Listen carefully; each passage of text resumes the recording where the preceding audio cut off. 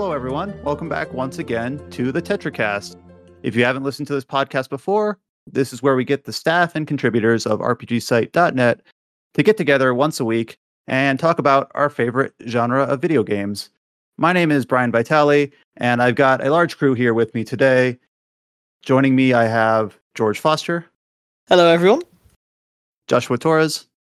I'm a MOBA player once again, reborn. Adam Vitale. Hello. James Galizio. Hey. And Chao-Min Wu. Hello, guys. So this is an interesting week for the podcast because this week didn't really have a big headliner in terms of what to talk about, but it did have a pretty major release for at least one of us, maybe two of us, that we're going to want to dive into right from the header. So not much in terms of announcements, in terms of big new exciting reveals or big new trailers or even release dates. But we did recently have the launch of Genshin Impact 2.0, which is Chao-Min Wu's bread and butter, and what I assume what he's been playing mostly all this week. That we also had the New World beta and a couple other surprises that released this week. So in terms of games we've been playing, there's a lot of interesting things to dive into. Well, I think I'm stuck in gacha hell again. It's the mobile game. But you know what? The thing is, a lot of the gacha games I play have like a huge drought going on right now. I know it's COVID and all, but like if I was playing Grand Blue, the game was having like one of the worst droughts I've ever experienced in a while. So they had the Unite and Fight clan war going on this weekend. Yeah, but right? Guild Wars it's like the worst event in the game, but it keeps the game alive, And the weird thing about that, because that has like a weird tangential connection with Genshin, where in Grand Blue's Guild War, like it's competing guilds with real players for points, and then there's like cutoff rankings for it. So like to make the top 8,000, you have to make this amount of points with your guild, and so they had to lower the threshold. From what I heard from friends who play it, they lowered that threshold from the previous one because Genshin Impact 2.0 came out, and they didn't want to like have people basically have to go super hard on it at the expense of cutting into their Genshin Impact time, because of course all like big Japanese developers like are well aware of Genshin Impact's impact, and it having a big update now. They have to be all aware of like, okay, our players will probably want to play this, so we got to be sort of lenient about that, right? Yeah, but I don't know. I got a friend that's trying to get top 2,000, so he's like skipping Genshin content. He's like, can you play my account? I gotta do this Guild Wars thing. So let's dive into it. What is Genshin Impact 2.0? Why is there a 2.0 at the end of this now? Is this a sequel, or is it just a big update? 2.0 is a massive update. You basically get to explore Inazuma now, so it's like a whole new region to explore, right? I know you can't fully explore it yet, but as of the moment, there is 3 islands you can explore out of it, and that's a lot of content to begin with. Yeah, that's Narukami Island, Kanazuka, and Yashiori Island. The interesting thing I heard about this is, even though I did, I kind of clowned on it for having only released 3 of the 6 promised islands coming in this new Inazuma. I think people are saying that this update is so big that it's basically equivalent to all the content that Genshin Impact launched with. So this is what you can do in these new regions is like there's so much to it that it feels like it's like almost like a sequel to the game, in terms of like the game launched with the Liyue and what was the other Mondstadt region, and the content in here is equivalent to what you can do over there at launch. So there's just a lot of new stuff to play around with. Yeah. So as someone who has not played Genshin, but I've seen the fan art, I've seen tons of people sharing the new trailers for the new characters or whatever. When you say there's a new region, is it like a completely separate map that you have to travel to, like through some sort of icon or some fast travel or whatever, or is it like an expansion of the current map where now you can travel further east or west or whatever? It's an expansion of the current map. I mean, technically, you could see where Inazuma is in the game, but you can't travel there before. Like back then, it's like, well, you had to do a story to get there because, what is it? If you try to travel there, a storm will take you away. So you have to do the story to get there. Oh, I see. How So far away basically, is it? Like, like super far. But there's like if you actually manage to get a Yaka now, right, or using Kea, you could use like an ice bridge to travel across the sea. Okay, so it is actually like, is it south of what is it? Southeast. Southeast of the where the current region is was at launch. Those two regions. Okay. Yeah, you could like if you try to do the ice bridge thing, a storm would just prevent you from going there. So you have to take the boat from the story to get there. I also feel like they got like new writers for this whole thing because when you get to Inazuma, there's like a lot of like trying to like world building like really too hastily. Like I feel like they're like trying to introduce you to like Inazuma like right away, like all their politics and all this stuff. Like when you get there, it's not. I don't feel it's like the same writers. Well, what do you mean by that? So, what I remember from the Genshin Impact story, like I only played maybe a month and a half to 2 months after launch, it was very somewhat bare bones. I mean, there was still a link there that like there were cool story scenes, funny stuff, but it was very secular, very much about like the world around you, and you're kind of visiting as like this traveler from another world, so you're kind of seeing it from an outsider perspective. Well, what do you mean that do you Well, feel Inazuma has a? I just feel like what is it? There's a lot of exposition when you get there. It's like Okay. they try to explain a lot of things. Because the first thing when you get to Inazuma, they'll be like, "Oh, it's like you're gonna get conned by these people here. So it's like, what are you gonna do?" And they're like trying to introduce you all these like system and the politics and how you run. And you can't even explore the island fully. You try to explore, people will say, "You don't have a passport. I'm gonna take you away." So there's more intimate thing, like your player character. It's a silent protagonist, but your player character feels more involved in the events going on now.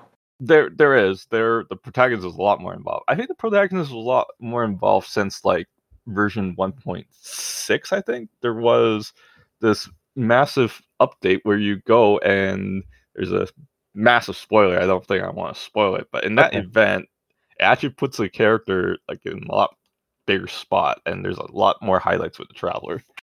So when you play the base version of the game, is like so you pick? I've seen people like sharing like funny dialogue options that you make as the character, but they're just not voiced. It's implied that you speak, but it's not actually voiced.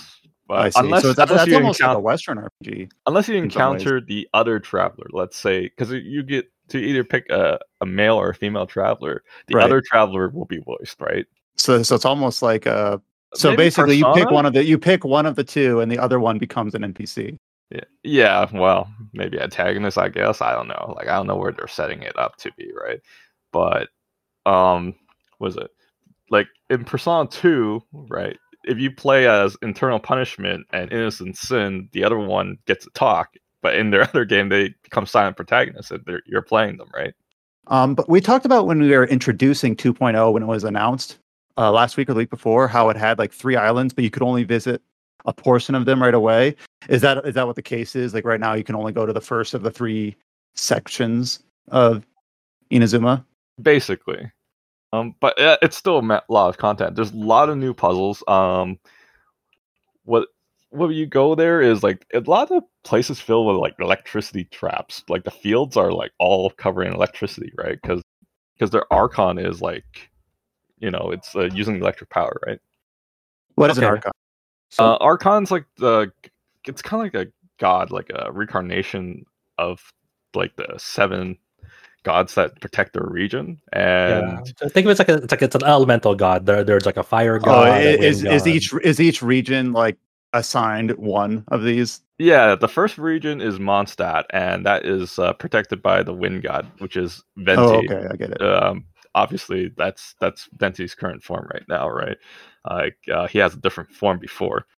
Then when you get to Liyue, the Archon there is Zhongli. So now we get the new Archon is Raiden Shogun, which is a Electro Archon, right?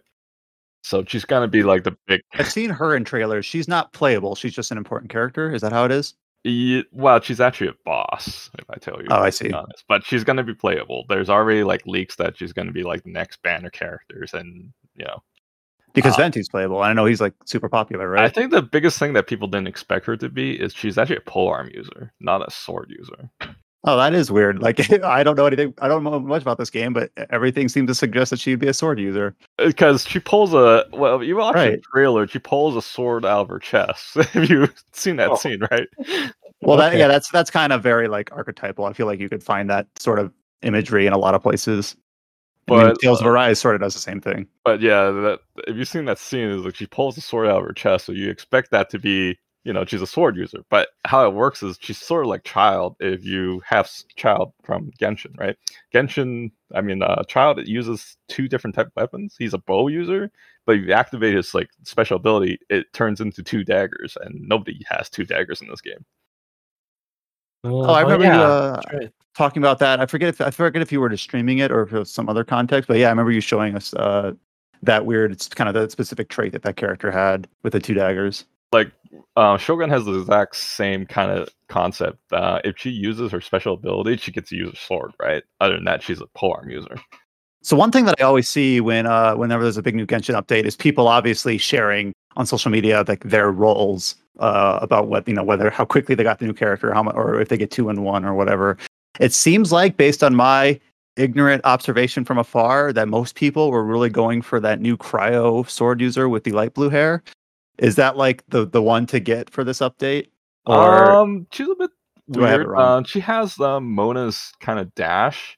He's Ayaka, right?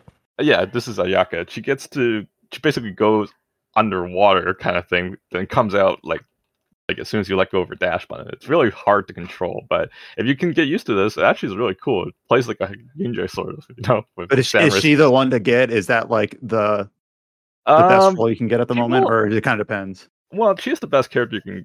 Well, not like best character, but she's the character that people have bbeen hyping up since the beginning of the game. That's what I've been noticing. Because she has like this princess type background. She has Sayori Hayama's voice. Hayama. If I'm still playing this game, I would be 100% trying to get her. Yeah, it's like it has like a ton of hype going for it, and you actually did her story. Her story is actually massive hype too. Her story is one of the best story events in this game. So give us a synopsis without spoiling. Like, why is it hype? Why? Just search up pizza. That's all you gotta do. Huh. Wait, What? I feel like I'm gonna like run did I into a bunch miss? of unrelated pages. I need a little bit more context of pizza. Wow. Or is it just Genshin Pizza will get me there? Genshin Pizza will get you there. Traveler introduced pizza to something. Imagine just searching spoil for it pizza completely. to like get food, and then you just get spoiled Just on type this in like hype Genshin story. pizza and you'll find All it. right, I just okay. wanted pizza. Okay, so here's my first. If I search Genshin Pizza, what I get is a food item called mushroom pizza. So apparently, I need Okay. more context than that. You probably need a little bit more context with that one. All right, Genshin Pizza Ayaka. Here's a YouTube video. I'm not going to watch it, but give it to Kamisato Ayaka where to find the recipe. So there's a quest where you give this person mushroom pizza. Is that it? I want to search it up now. I don't know. Is that it, Chow? What he described? Somewhat, yeah. Okay. All But- right. First line is actually good. I would recommend trying it. Or just look at YouTube. The speedrunners are like rushing through these games. I mean, they already get to fight the boss, and I haven't even got that far yet. Yeah, it seems like there'll be, of course, your additional wave of people who rush the content and whatnot.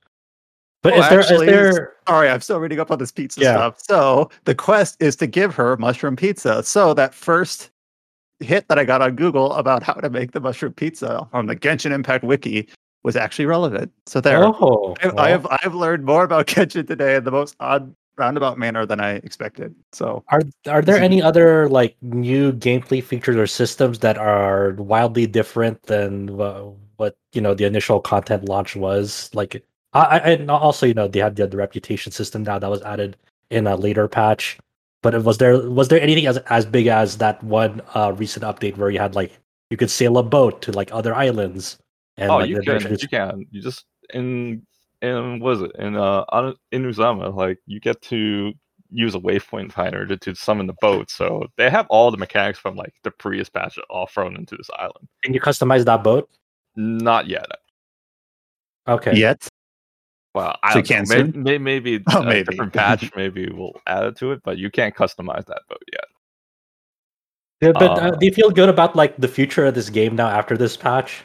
I'm not quite sure. Like, if they can release these updates a lot quicker, then yeah, the future would be bright. But if they can't, if they just took it like how long they did to release this patch, then I don't see it being that bright though.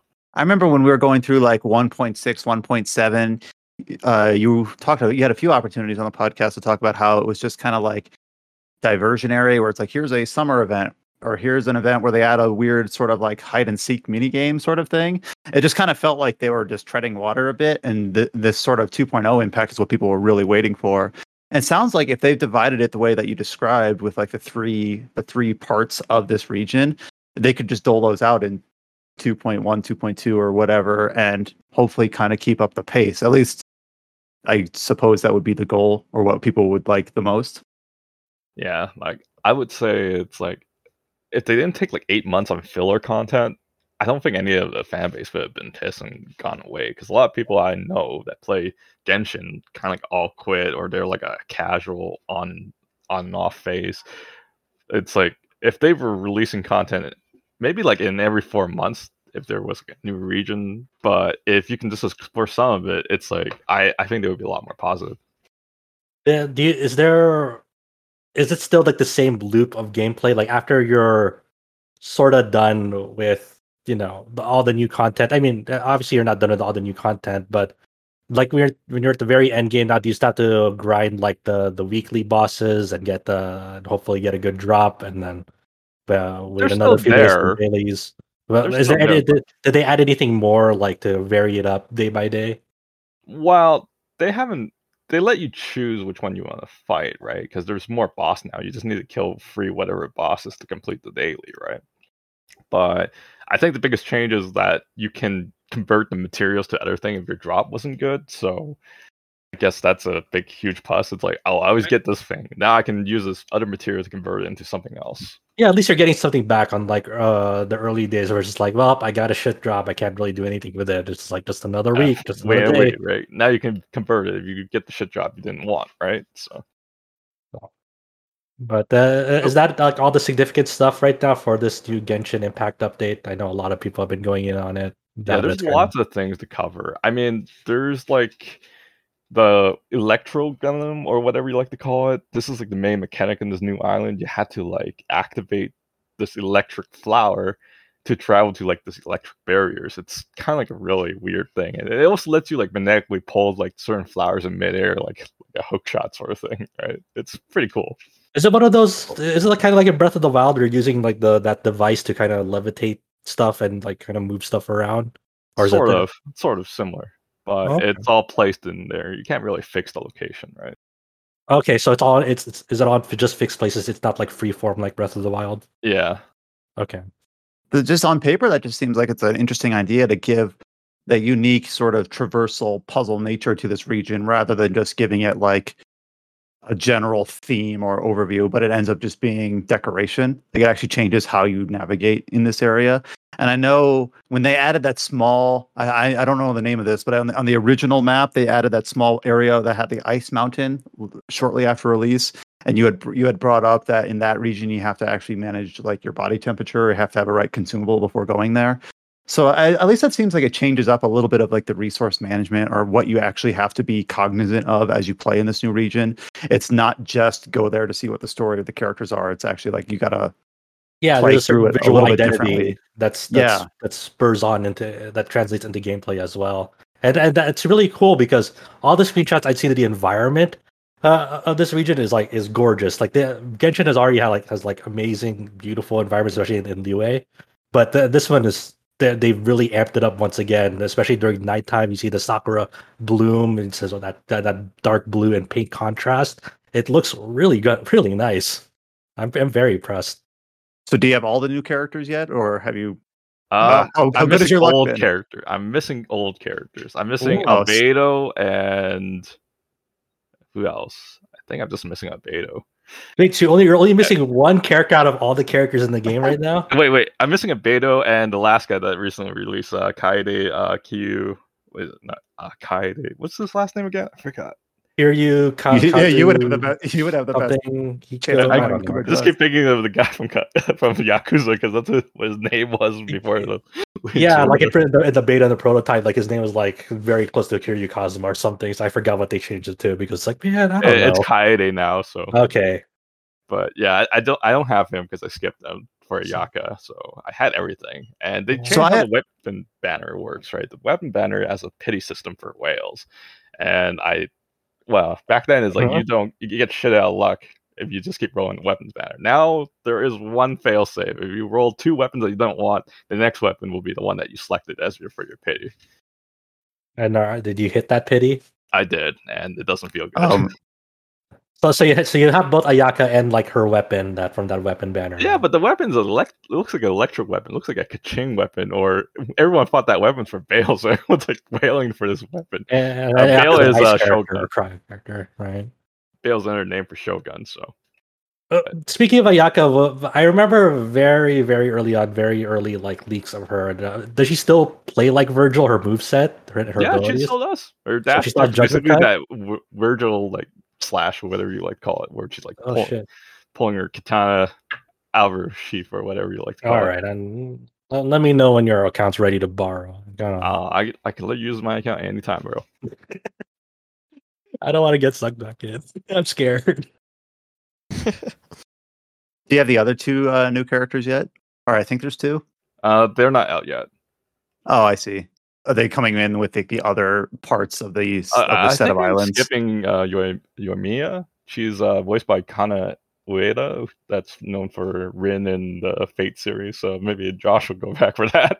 And it's not fair. They have Hayami and Ueda back to back. That's unfair, bro. That's unfair. All right, I need to back up a bit for someone who's ignorant like me. When there is a new character introduced in Genshin Impact that you can have the chance to get and try to roll for, are they introduced as part of the story and then you have the chance to get them, or is it the other way around? Where once you get them, they're introduced into the story.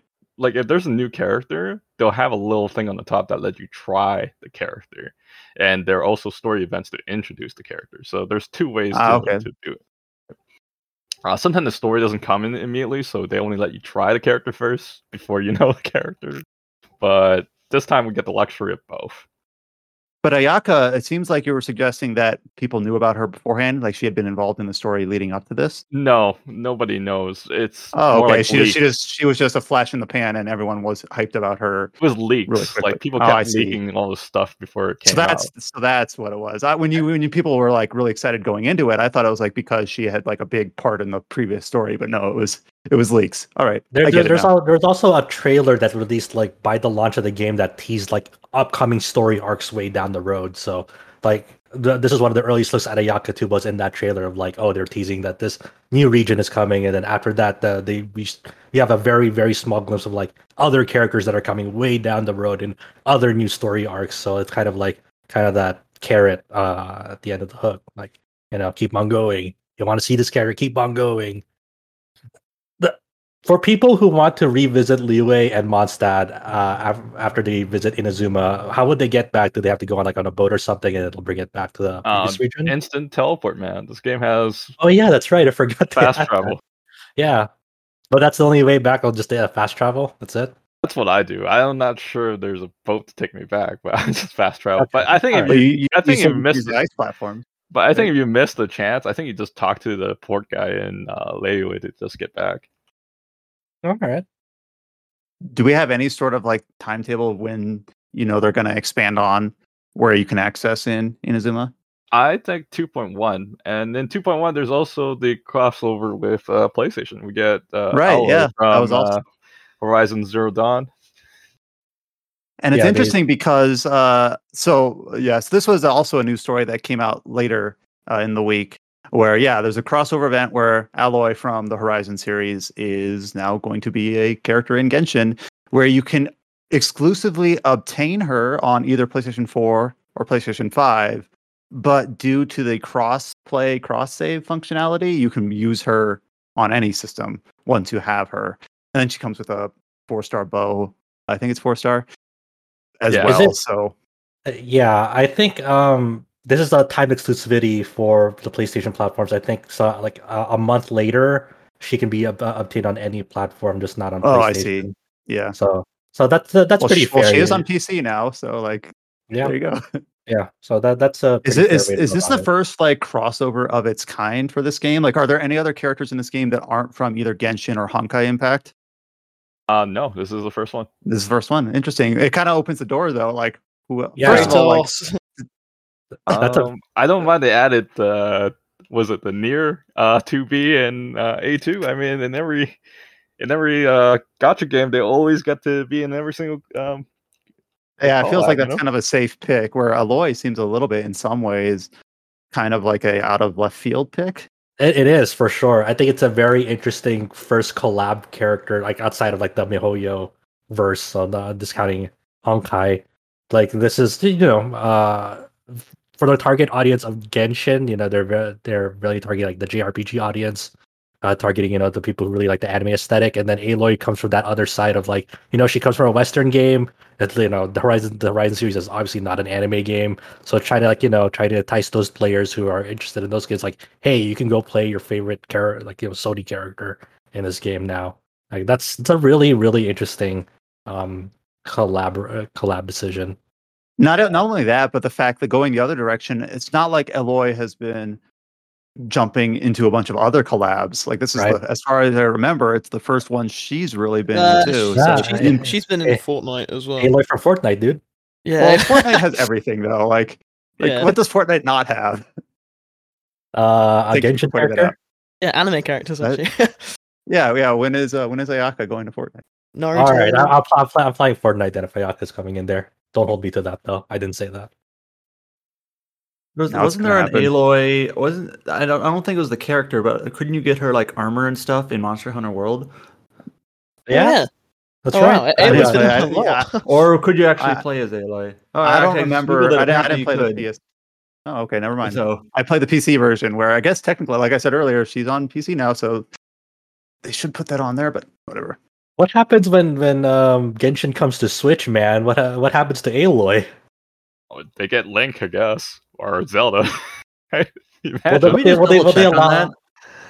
I have no clue. I think they only mentioned the Switch version officially once on the Genshin Impact Twitter, and like that was in early 2020, so before the game released. And never again. Let me just double check that. Like, I remember the last time they talked about it. I don't know if how many months ago it was, but they said they're still working, but they're just having difficulty like having it run on the hardware.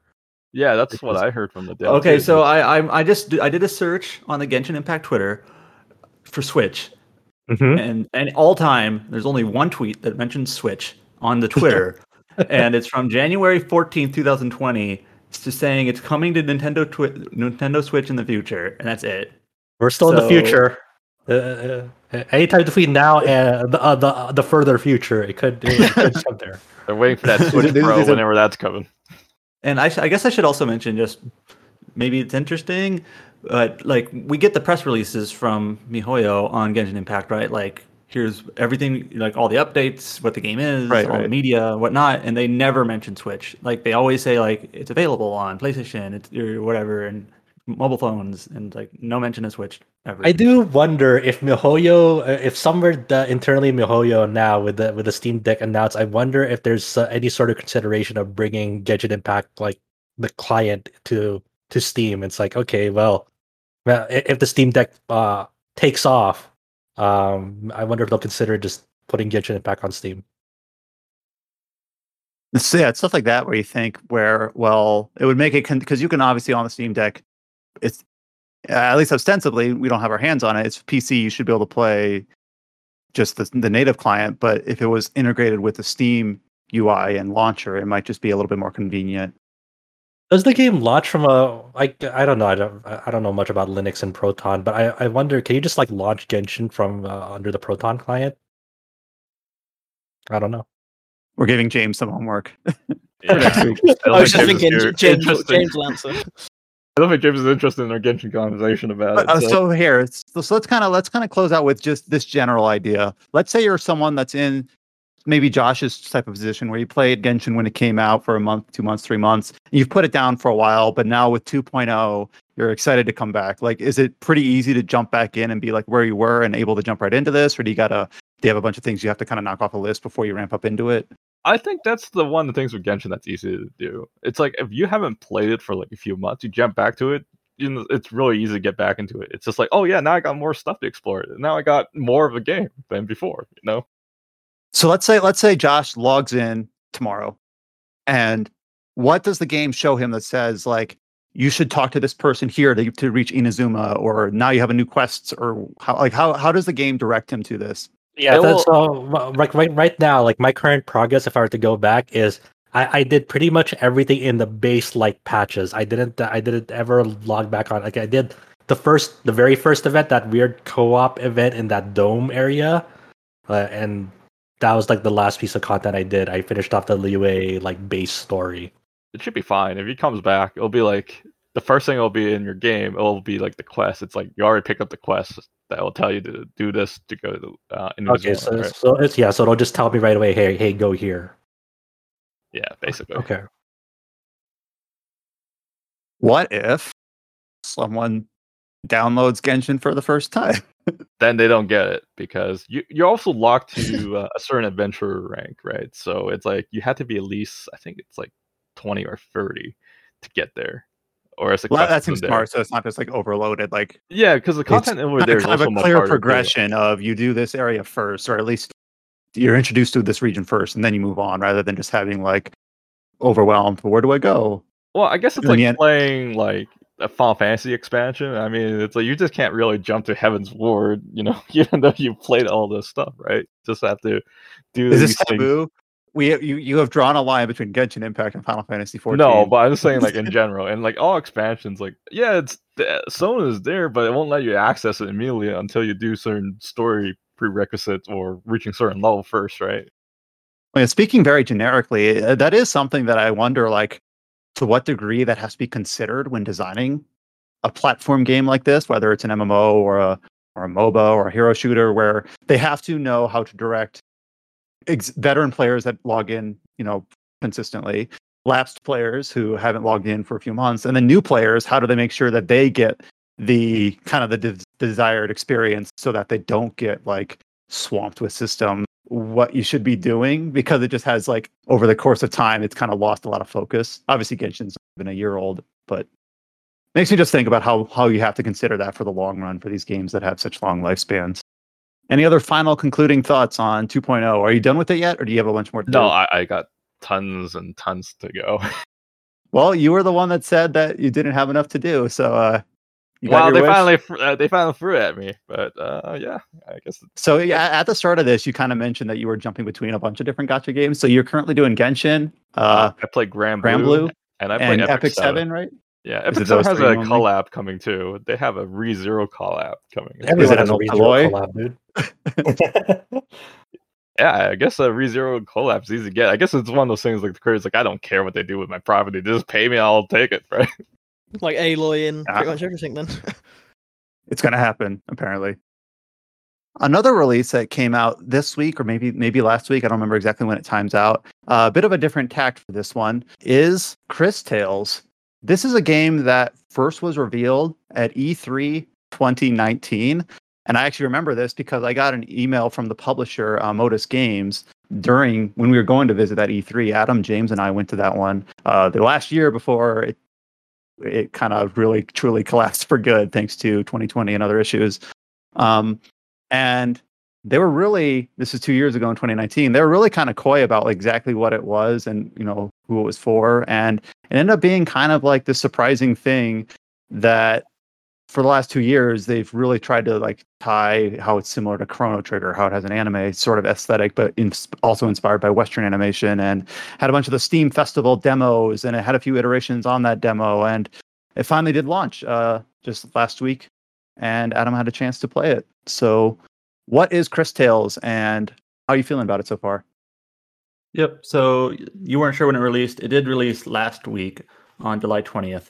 The reason why I wasn't sure is because you obviously got an access for review, but it was really late and like coincided with the launch. Yeah. So review code came out the day before. So there's actually not that many. There's actually like not that many reviews up online, and I think Switch version was like a few days before. So most reviews were Switch. But so Cris Tales, if you're not familiar, it's an indie game from a studio in Colombia. It's actually like a pair of studios. It's one of them is Syck. It's SYCK, and one of them is Dreams Uncorporated. And it is a classically styled like Japanese RPG inspired game. So turn-based sort of system. It had clear inspiration from Chrono Trigger, Paper Mario, those types of games. And it released on basically everything. It's like PC, Switch, current and next gen PlayStation, Xbox consoles, and even Stadia. So, I was actually going to say like Stadia. I was going to be like, it's on Stadia. It's on Game Pass as well. So Cris Tales, I played it. I finished it. I have not had a time to actually write my review yet. So this is sort of a precursor to a written formal review for it. So the game itself, it stars, the main character is named Crispell, and she, at the onset of the game, learns that she is a time mage, and she has the ability to see the past and the present at any given time, and she gains other time-bending powers as she goes through the game. You cannot actually travel to other time periods, so it's not like Chrono Trigger in that regard, but it does come into play in terms of the story, in terms of some of the mechanics in battle, and things like that. And early on in the game, her village, Narim, is attacked by an antagonist known as the Time Empress, who is basically a much more experienced time mage, only this person has nefarious purposes that you don't know what they are yet. And she basically sets out on an adventure to save these cities that are being affected by either the Time Empress or other problems. And basically, ultimately, of course, ends up needing to save the world, right? And joining with different characters along the way. It's a relatively shorter game. So I know I've seen people sort of lament that, like, why can't people make a 20-hour JRPG anymore, right? Well, Cris Tales actually took me about 20 hours to beat. So it's kind of a brisk, brief, cozy sort of game. You mentioned that it had like an anime aesthetic. I actually got a chance to speak with some of the developers on the game, and the aesthetic that they actually the comparison they made in terms of the art style, the most direct comparison they made is actually a Western cartoon. It's called Foster's Home for Imaginary Friends. I actually remember I know this. That one. Yeah. And if you look at the art, you can sort of see it. You know, and that show kind of, you know, has like the big eyes, maybe the stylized body proportions and things like that. And so you can see it. It was on like Cartoon Network like a decade ago or whatever. So that was actually like their main. George was a wee lass. I was just gonna say. But he actually, so like I said, the development team is Colombian, and they said that so in Colombia they get like bits and if you're growing up as, you know, a young person in Colombia, they get bits and pieces of media from the US, from Japan. So they do see like they get some anime, they get some cartoons, and they're like from other countries that inspire them.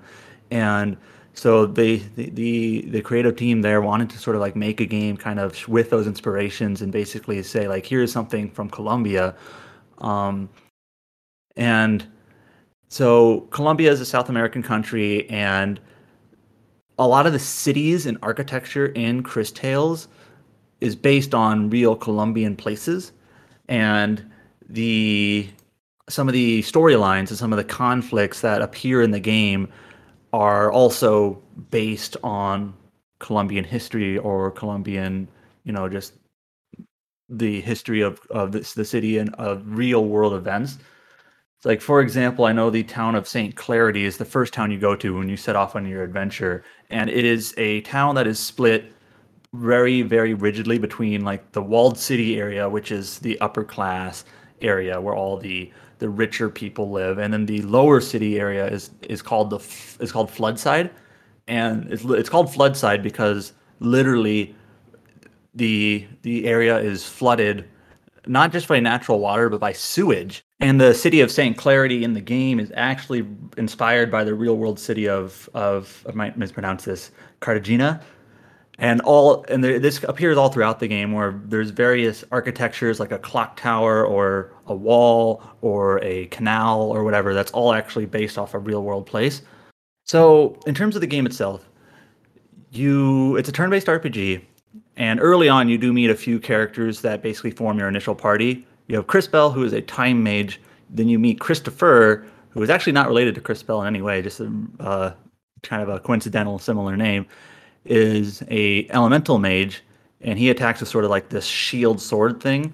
And then you meet Wilhelm, who is also a time mage in a way, but his magic is more like nature-based, so he can like plant magic seeds, and then time can be manipulated where they grow into various effects, like a poison effect or an explosive effect and things like that.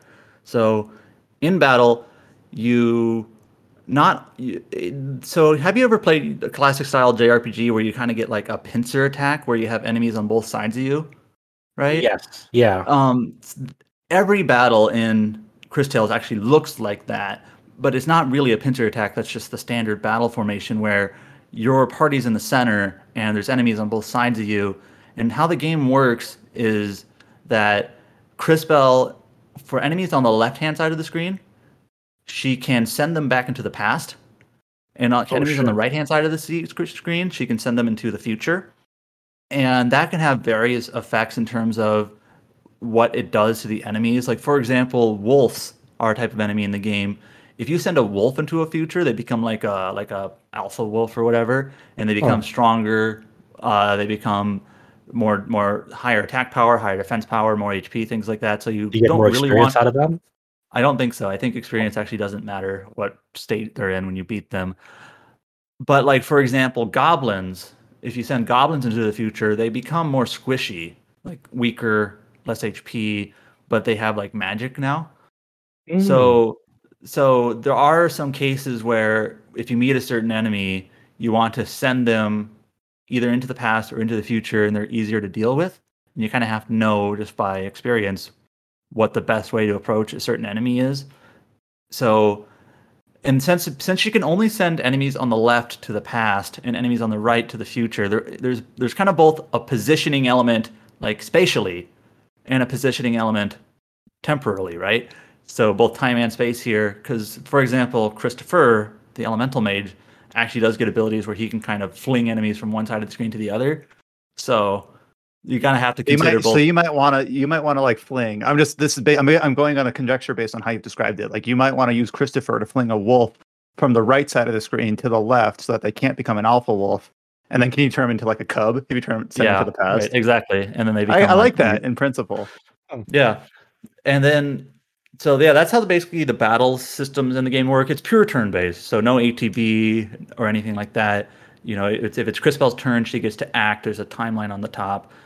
There are also Paper Mario type elements in terms of button pressing at times, where when you do an attack, if you press, the A button or the appropriate action button during the attack, you can do a critical hit. And when you are attacked, if you defend at the right time, you can parry if you defend it properly. So it's got that sort of system as well. These time mechanics also come into play with boss fights, and certain boss fights kind of play around with the mechanic in different ways. For example, early on in the game, you go through the St. Clarity sewers, and in the sewers, you fight like a sewer monster, right? And so when you're fighting the sewer monster, he starts on the right-hand side of the screen and then will kind of randomly move from the left to the right at different points during the battle. So at certain points in the battle, you can send him into the future, and at certain points you can send him in the past. So like, just one kind of obvious strategy that pops up here is you can, if he's on the left-hand side of the screen, you can poison him, right? And then he moves to the right-hand side of the screen. He's moving in time in addition to space. And because a bunch of time has passed from moving from the left to the right, all that poison damage accumulates, and he takes a big hit of damage. That's nice. Stuff like that. So that's basically the gimmick in this game in terms of how is it different from a classic RPG, and that's how it's different, is this time mechanic in battle. There's no, as far as I know, there's no other game that does anything really like that. So does the game make good use of it? Does it stay interesting throughout? That's actually it does wane a bit. Later on in the game, I feel like that time mechanic becomes less useful because my characters become strong enough where I don't really need to worry about it so much. Like, oh, here's an enemy. I don't really need to worry about what time they're in. Just use your strong magic or your strong physical attack and beat them like a normal game, right? So it does wane a bit where it's like the interest gets it's almost not worth worrying about, where just do your high attack skills or high damage skills and you'll be fine. But it's still a pretty cool concept, and I think it's interesting enough. I wish it kind of stayed more interesting and stayed more relevant and useful further into the game than it does. So it's a little bit disappointing in that regard. Any questions about anything I've said so far? Well, not a question, but one thing that you said early on that this actually reminded me of, and this might not be totally related, but it's still what popped in my head. But another game that came out that was a studio, also South American or maybe Central American, that was them trying to deliver something from their country based on the inspiration that they had played, was Bug Fables. That was a studio from Panama who basically said, like, we had played Paper Mario and we want to create something in the same space, and here it is. And this is based on, you know, what it's not, obviously that's a game where it's a little bit more fictionalized, but it's still the same idea where it's like they get to experience American or European games and cartoons, and they just kind of take what they've experienced growing up and they want to deliver onto the world stage themselves. And that's also a game on Game Pass. And you also see, like, this isn't quite as much an RPG, but I do know a game that recently came on Game Pass was Raji: An Ancient Epic, which is an Indian game based on, I think, inspired by like Prince of Persia. So it's just, I've mentioned this on a few past podcasts, but it's just really cool. Like, I don't know if I've played I can't name another Colombian video game off the top of my head, but I can name Cris Tales. And it seems like I've seen enough, not hype, that's maybe wording it too vaguely, but I've seen enough like interest in it because it's doing something different. It's got that unique art style where it's not clearly aping one specific thing where it's like, oh, they're just emulating Persona or something. But no, it's like they're incorporating Foster's Home for Imaginary Friends of all things. Like, that is inspired, I think, in some ways. So that was just my comment. Just, it's really cool just to see something like it's got some real originality to it. That's my off the cuff take. Okay, so I've described the premise and the battle system. As for some like actual opinions on the game, it is a bit rough around the edges. You kind of have to, going into it, be cognizant of the fact that it is from a small indie team in Colombia. It is a little bit like uneven in places, unbalanced in places, and there's a couple of things you sort of take for granted in an RPG that this game doesn't really do either well or at all. Just as one small example that it kind of stuck out to me, even though it might sound petty, it has random battles like a classic turn-based RPG, right? Now, there is no transition into the random battle. So you're literally walking across a field area, right? And then just suddenly a load screen appears, and then you're in battle. And it's just like, oh, that's kind of weird. Like, they're not even like, normally there's, you know, some sort of shattering of the screen or like a swirl or something. Vortex, my favorite. Yeah, it's like it's nitpicky, right? But it's just kind of like, oh, that's kind of weird. It's just loading. You're wandering, and then just like it is sudden loading screen. Also, I should also mention, would it just like immediately pop into battle? So I'm playing it on PC. I should also mention, this is getting off topic a bit, you're ruining my flow, but the PC version, again, indie team, it has pretty much no configuration options whatsoever. You just load it and it plays. I'm playing on a 4K monitor, and it is in 4K, like rendering and whatnot. I mean, it's 2D, so it's not like 3D renders or whatever. It's mostly 2D. But the PC version, for me, runs pretty well. But I have seen other people have some issues with it. And there's just like no configuration options. It's just sound. Like, you can affect like voice language or voice options, sound effects, music, whatever. So And there's also no keyboard mouse control, so it has to be. I know you misspoke, but like when you say voice language, is English? Sorry, it's in English. I meant voice volume. But no, yeah, I know you mentioned that just accidentally, but I was just curious. Like, is it just English? Just English. It'd be cool if it was like I don't know what language. I'll be honest. I'm ignorant here. It's Spanish. It's Spanish, but not an option here. All right. Mm-hmm. I have seen and heard that the console versions of this game are also kind of rough in terms of loading times, stuttering. Load times especially seem to be a big problem, and especially like going into and out of battle, how frequent that might be. We have to wait 10 seconds or whatever. I heard it's especially bad on Switch, so it's one of those things where it's like maybe wait for a patch. I was lucky with the PC version, but since there is no configuration, you kind of just have to, does it work or not? I suppose you can try out the demo and see how it works, so that's probably representative. But in terms of other like indie performance, rough around the edges things, there are times where the presentation's a little bit weird, where there are a handful of sort of like 2D animated scenes. They're not like anime studio type cutscenes or whatever, but stylized like animations, because this is an animation studio also in Colombia that helps out on this. Those are pretty nice, but there are some scenes that are through just the dialogue boxes in the game. And let me see if I can explain this in a way that makes sense. So you're running in a city area, and you got like the city music playing in the background. It's usually like a lighthearted, fun little city theme. It's nothing, it's cool enough. And then a dramatic event starts happening where a villain shows up or whatever, and there's a serious conversation going on. But it's through like the normal dialogue boxes, and the city music is still just playing in the background. It's still like lighthearted, happy, jolly city music, but there's this big dramatic event happening. And normally I would expect it to be, maybe the music mutes it a bit, or there's like a different music track that pops in that like sort of indicates like this is important, this is a serious event, this is dramatic, but it doesn't. And it kind of threw me off in a way, like when you normally have like a conversation in a game and it's just like the traditional music in the background, it's just like a casual NPC conversation or whatever, but it's just like a little bit weird in terms of, I guess this is an indie game, it doesn't have all the budget and time to be able to incorporate these things, but you kind of have to keep those in mind. But also, some of the dialogue is a little bit terse, and I don't know if I can explain this very well, but characters will be talking about one topic, and then because they have to, and to suit the narrative, they like shift gears really readily to like a more important topic, like in the middle of a sentence, like on a dime. So it flows a little bit weirdly at times. So there are things like that just kind of pop up here and there. You give like an example where it's like, I'm sorry you feel that way, Chris Bell, but we have to do this or something. Yeah,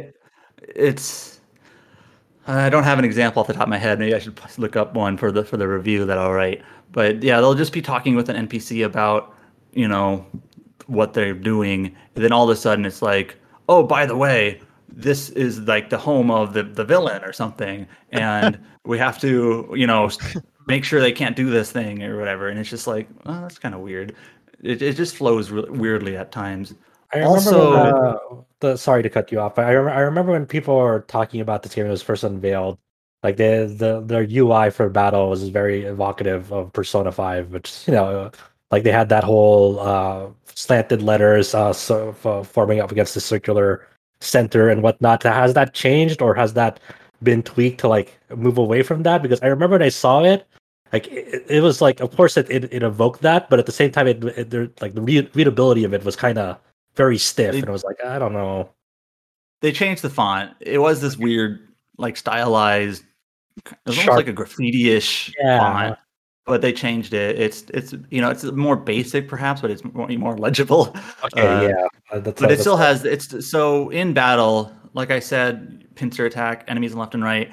You either press left or right to let it know which direction you're attacking in, and from there you can pick like skills or healing or whatever.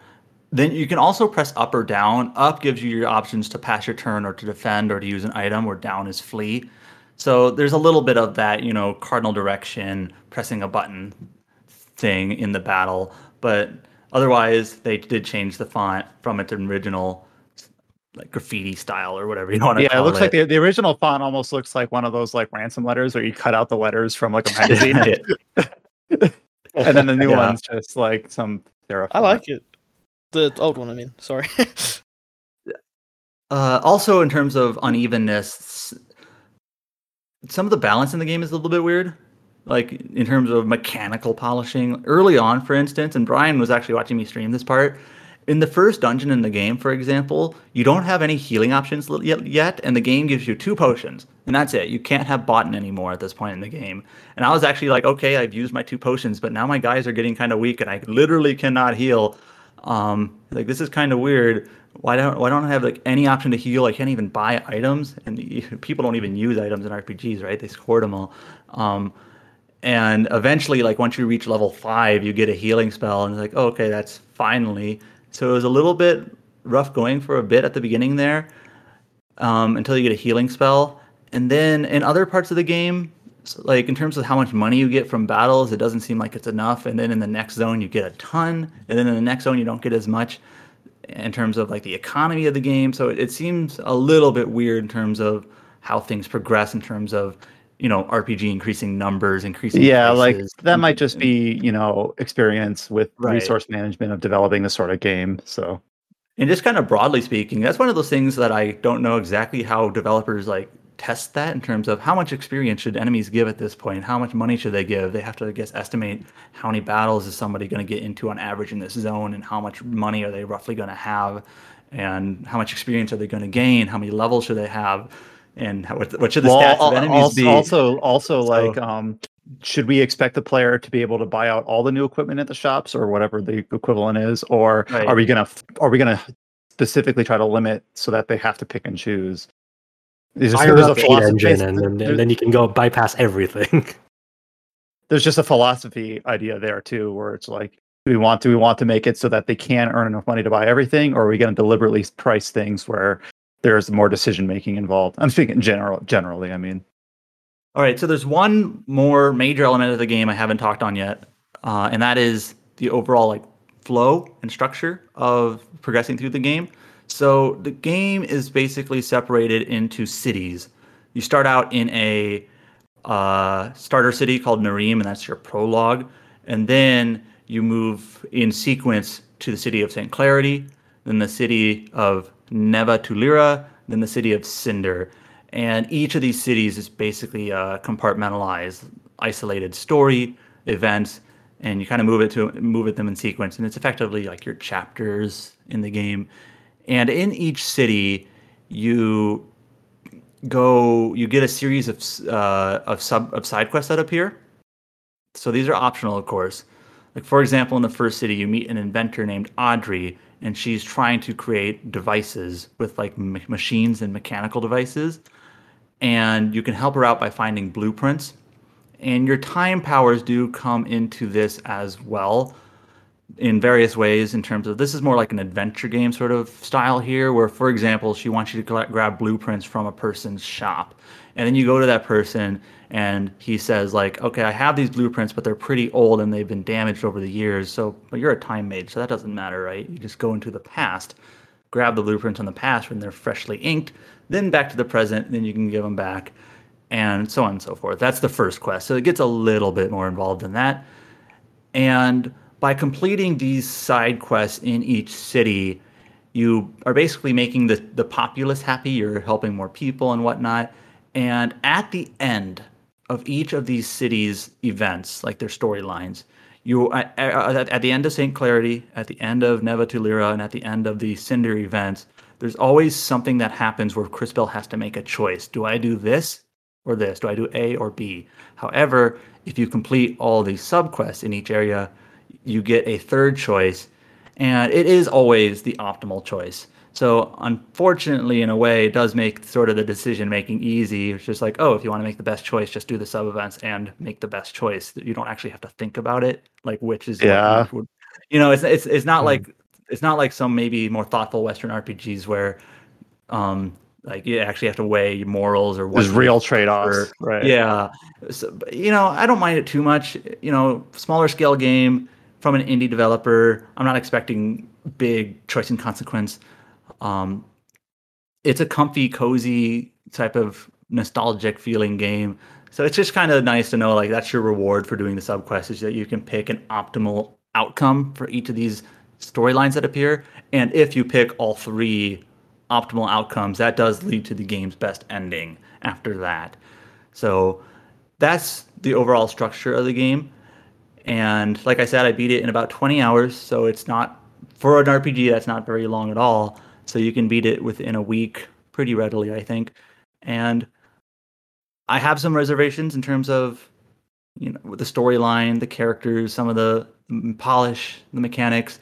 Doesn't stay as interesting as I would have liked. I'm probably going to score it a 7 out of 10. We'll see. So it's an okay game. It's fine. I think you kind of just have to go into it with the right expectations, I think, to enjoy it. But yeah, that's Cris Tales. If you're one of those people who have been wondering, like, where are the 20-hour RPGs? Well, here's one to try out. It's on Game Pass if you have that option. And hopefully they fix out any of the bugs that version or the Xbox version has. Also released this week, did you know a new Pokemon game came out? I actually did not know about. I did not know about this until several people in RPG site staff Discord started talking about it. I did not know this existed. I don't know like what rock I've been living under, but I am talking about Pokemon Unite. And this week.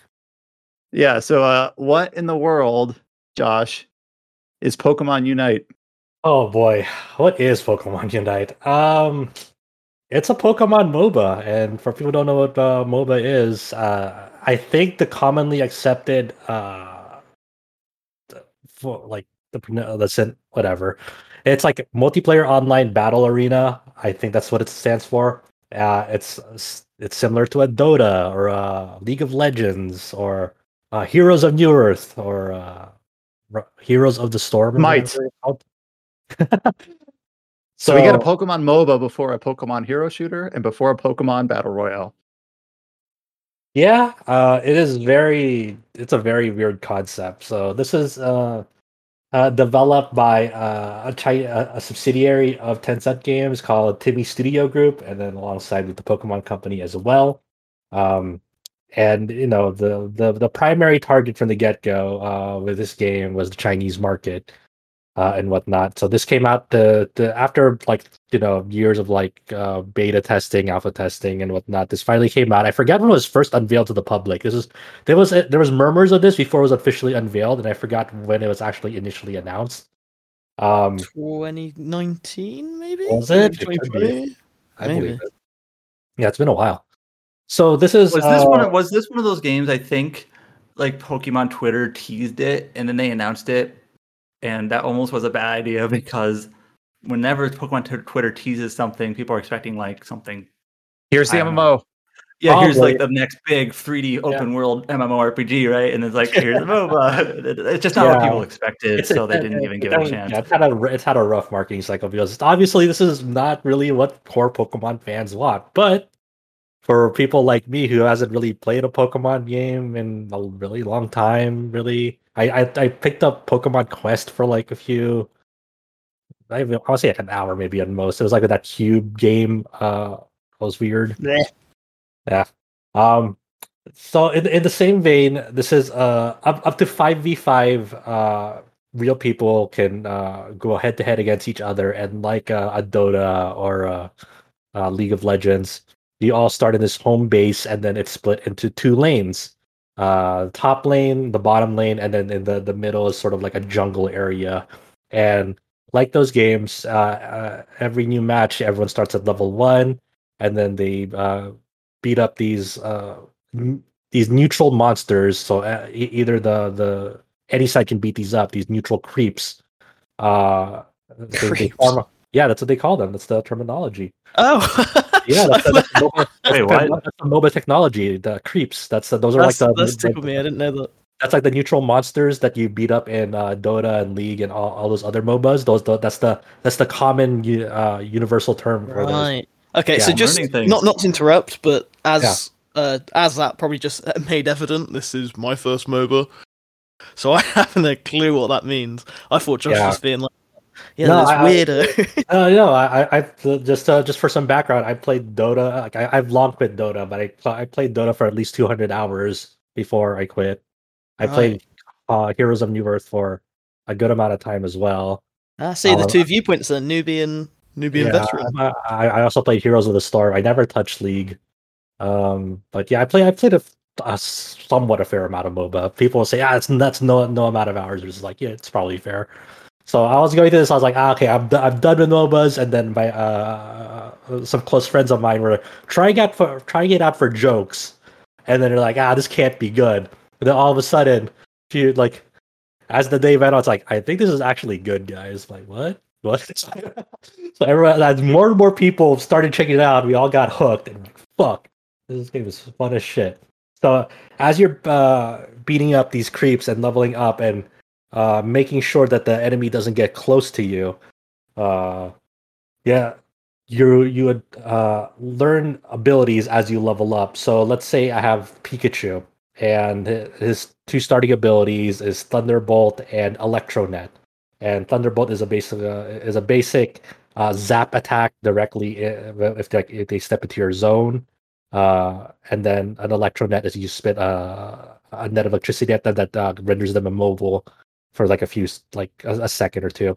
And then as you level up, say to level 4, you can evolve this the Electronet move either into an electric ball or another ability that's like a thunder ability of some sort. And then it'll transform that move, so you no longer have Electronet, but like I prefer choosing Electro Ball. So I now fling a huge shock ball of electricity at opponents that does AoE damage. So it transforms that ability as you level up. And then the same thing with my Thunderbolt ability. Eventually, at a certain level, I can choose between this ability that stuns them, like an AoE stun, or another ability that I don't really use. I think it's like a tackle or a volt tackle or some sort, where you kind of rush them down and interrupt their ability if they're casting one. And then so as you level up, obviously you're making these decisions about what kind of ability moveset you want, along with like in other MOBAs at level 7 or level 8, you'll get your ult ability that will charge up, and then once you do that, it'll unleash an ultimate attack that'll has a long cooldown. So for Pikachu, that's, hey, I'll summon a crap load of like a thunder zone around me, and anyone who steps into the zone gets zapped by really powerful lightning and whatnot. So with the various Pokemon, so it's like a team-based game, right? Yeah. Do different Pokemon have different, like a football team? Like they have different roles, they do different things. Mm-hmm. So you have your MOBA is like a football game. Apparently. It really is. Like these type of games all have like strict roles. So you'll have your maybe you can make the argument it's like chess or something. I don't know. Yeah, so like in this one, like Eldegoss or whatever it's called, is like your support role. Yeah, it has a lot of healing abilities and making sure that everyone's good to go for the upcoming fight. They're not like the biggest damaging Pokemon or whatever. They're a strictly support role that also has to get levels as well and get their own moveset. And as you're defeating creeps and other players, even by just sticking by a person or like getting at least one hit on them, you'll get like some of the experience. But anyone who gets the last hit on like a player or a creep, they'll get more experience because they got the last hit on them and whatnot. So that's kind of that's a common mechanic in other MOBA games. So every Pokemon is different. This doesn't have like the whole roster. There's like maybe 20 or so Pokemon, and as you were saying, there's the different types. There's like an attack role, a defender role, and a support role. And certain Pokemon have their evolutions represented in this game. So Venusaur, for example, when you start out the game, it's a Bulbasaur. Then as you level up and you get like your first like move, it'll evolve to an Ivysaur. And then once you get your ult, it'll evolve to a Venusaur. And I was actually going to ask, like, if evolutions were actually part of the game, because I haven't seen anything about this. I know people are playing it, but I haven't really paid attention because I've played MOBAs in the past. I've enjoyed them, but this is going to be really, really weird. But the only MOBA I've ever actually really gelled with was Paragon. Nice.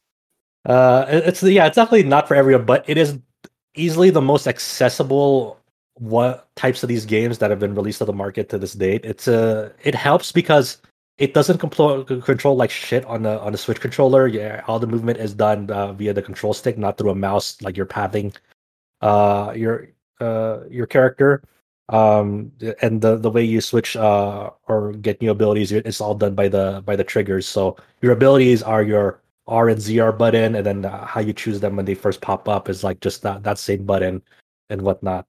So and then like auto attacking is done by holding A down and it'll attack the closest target.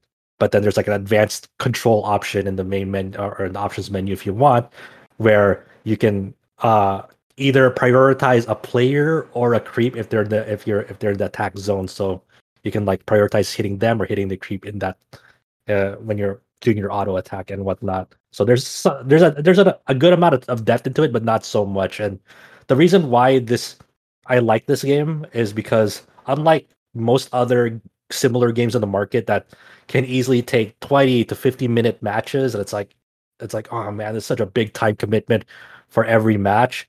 The max amount of time any match in this game can ever last for is 10 minutes. That's it. And that's just a standard 5v5 mode. After a certain player rank, you can unlock a quick match mode that has a 3v3 and 4v4 option, and those are a strict 5 minutes as well. That's nice. You can just load up the game and like, I have an hour to spare. I can get a handful of matches in. Yeah, it really does help. So even like if you're losing by a big amount and your team doesn't want to surrender, your teammates don't want to surrender, at least the pain is not all that long. You know, because if you try to quit out of a match as your in game, it'll obviously penalize you. Like, hey, don't disconnect during the match. So it has all those sorts of penalties and whatnot. So the main thing that really distinguishes this from other games of this nature, besides the hard like short time limit, is the objective as well. And the other games like Dota and Heroes of Newerth, you have this structure at the enemy base that to like if the enemy doesn't surrender, obviously by that point, you have to go push onto their base and destroy the structure that they're all trying to defend and whatnot. And that process in itself could take a while, depending on how the flow of the match goes. In this one, it's a score attack where every creep that you kill, every enemy that you kill, and then they drop like these energy orbs, and then as you're collecting these orbs, you get these energy points. And the goal of this is to get into an enemy platform and other MOBAs like Dota, where like there are these towers that would usually attack you. These tower-like structures they don't attack you, but if the enemy team like stays in them, they'll regenerate health while staying in them, while you get slowed down. So you're trying to dunk these energy points that you accrued by kills into these tower structures, and whoever has the most points by the end of that 5 to 10 minute timer wins. And so not only do you have to like earn the points, you actually have to deposit them to actually have them count. Yeah. So I know I was watching you stream it where you might have 30 points or whatever. I don't know if that's a lot or not. That's pretty about. Yep. And then, you might be trying to make your way to one of these enemy hoops or whatever you want to call it. But if they defend it well and get you, then it's kind of, you just wasted those points. Yeah, so every time you die, like say I have 30 points, it'll take like a little over 50% of those points and like just drop them for the enemy team to pick up. Sometimes we'll take all your points and whatnot if you had like that a low amount of points. So there is some penalty to death, because now they could potentially like score with the points that they stole from you. I don't know if this is a good comparison or not, because I haven't really played a MOBA, but it sort of reminds me of like a more involved version of Capture the Flag, where you can grab the flag, but it doesn't mean anything until you get it back to where it needs to go. Although I know it's not quite the same as that in terms of where you're actually going with it, but like you have to get the points and then deposit them. So yeah, it's also really funny too because it's like such a lighthearted game on the surface. It really is because of like it has iconic Pokemon animations. So you'll have Snorlax as a playable character, and one of the abilities Snorlax has is it can just like sleep. It can just do rest. So it'll just like lay on the ground for like a few seconds, recovering a lot of its health, just like in battle. So sometimes I'll be like in top lane, you'll see these two Snorlaxes waddle against each other, try to like slap each other, trying to fight for control. I was actually watching you stream it and having like these two Snorlaxes, one on each team, right, face off. And it was kind of funny because they have an ability to just sleep and heal, and they were like fighting, and then like they both fall asleep to heal, and then they. This reminds me of that really early anime episode where it's two Metapods. Yeah. I want to see Metapods added to Pokemon Unite. And it's really cool whenever you dunk these points in. It's actually like a basketball dunk on that tower. So it's like have like Pikachu like hold this energy ball and just like do a slam dunk to deposit its points. I remember seeing the key arts where Pikachu is like dunking a ball. I'm like, what is this? Like a basketball spin off? No, like if it's like Bulbasaur, it'll actually use its Vine Whips to dunk that as well. So it's really funny. I've been having a blast with it. Some of the more finer key mechanics to it, besides just being a score attack, is these initial towers that the enemy has, they can both break down because they will have like an initial HP pool of like 100. So once 100 points or more are deposited into it, it'll keep on going until there's a central tower structure right in front of their base that has no HP pool, so you can continually dunk into there without having to worry that it'll break down. You have to push further because that's the last structure. At the 2-minute mark in a standard game, or 2 to 3 minutes, I think it's a 2-minute mark, a Zapdos will appear at the center of the playing field, and this kind of like the key comeback mechanics. So if you're losing badly, if you can secure Zapdos, there's a good chance that you might actually be able to swing it around at the final stretch, because killing Zapdos not only gives all of your teammates an additional 20 points to whatever points that they have, but it leaves all your enemy towers defenseless in a defenseless state. And what that means is they can't use it to heal. No, they can't just sit in those towers to heal anymore. And the amount of time it takes to deposit energy points is severely reduced, almost instantaneously. And whatever you deposit into them will double. So if you have like 50 points on you can cash it in for 100 points, and that's a big swing in the grand scheme of things. And then now, go for it. Sorry. So the Zapdos is like this optional boss target, like neutral target that either team can take on for this bonus effect. I don't think you mentioned this. There's only one at least for the 5-on-5 matches. There's only one battlefield at the moment, so it's always the same. It's always a Zapdos. At the moment, there's only one. There's one map for the 5v5 and a more condensed version of that in the 4v4. In the 3v3, there's actually a different map in it to accommodate a way smaller player base in that match. So the way that the 3v3 works is has like rotating like platforms that only move one way, and there's a different boss in it, but I don't think it has the same effect in that. I haven't really messed with 3v3 too much. I forgot what the boss is called. It's like a big robot like Pokemon, and there's only two tower like structures in it that have infinite health, so it's kind of like a free for all almost in that condensed version. But other than that, you are correct that there's only one main stage at the moment at the launch date of this game. So I imagine as this game continues to go on, they'll add more and more. So that's the swing mechanic with Zapdos. There are other mechanics that are kind of lesser bosses of Zapdos, where there's like a Rotom and a Dreadmaw. And with a Rotom that will spawn at the very top end of the screen, if you beat it for your team, like you get the last hit on it, it'll join your side and push that lane with you. And if it makes contact with an enemy base during its march, it'll render that's the particular tower defenseless, so you can cash in points more readily that way. And then with the Dreadmaw at the bottom, if you kill that, it'll give all your teammates an energy regen and a shield with them for a limited amount of time. Another mechanic with it is the jungle area, where in other MOBAs they have a very similar thing where there are creeps special creeps in there where you can use to like farm more speedily. So there are definitely characters like Zoroark or Cinderace or what was the other one? Absol. I don't know these Pokemon. Yeah, I know. I'm trying to remember them because I don't like from the game, not necessarily from the Pokemon games. So those are kind of like the jungler type characters where they will extend their late bloomers. They will excel, but they really need the levels very fast to get there. So they use this jungle area on their own to get there. Usually the standard structure of a team, and certain types of these jungle enemies will also give you special abilities if you kill them, and they'll give you special buffs for a limited amount of time. So one of them might give you this like purple aura where all your basic attacks slows an enemy down, which could be very, very useful. So that's kind of the basic flow of the game. It's very fun.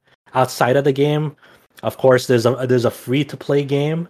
So I haven't spent a cent on it yet, but there are all sorts of currencies that you might imagine to go stylize your trainer character with like swag and whatnot. And have a special shirt, get some socks, some good socks on you. And you won't ever really see these in the heat of battle, but you gotta look the part to play the part. You know what I'm saying? You can customize your avatar's socks, but you can't take off their shoes. Just for anyone that needs to know this piece of information. Yeah, Brian specifically asked me, "Can you take off their shoes?" I'm like, well, just like if you have fancy socks, you can't appreciate them because you have to look at what if you have basic ass shoes, but you've spent a lot of money on these really dope socks, and you can only see like the ankle. Like, what's the fun in that? See, that's all right. Fair point. And then you can also have some Pokemon have special summer skins at the moment. So my Venusaur, since I logged in for 3 or 4 days in a row, he has a summer set, and my Venusaur has like goggles now with a big ass Hawaiian shirt, ready to go, having the time of his life. Some Pokemon like Talonflame has a super special skin that I assume you can like roll from like the in-game gacha or whatever, but like the in-game gacha isn't actually like you don't spend like real money on it, I don't think. So if you hover over this special Talonflame skin, it has like a whole big cinematic on it to introduce it as it's flying like a jet engine and whatnot. I'm like, all right, Talonflame, privileged, but it looks nice.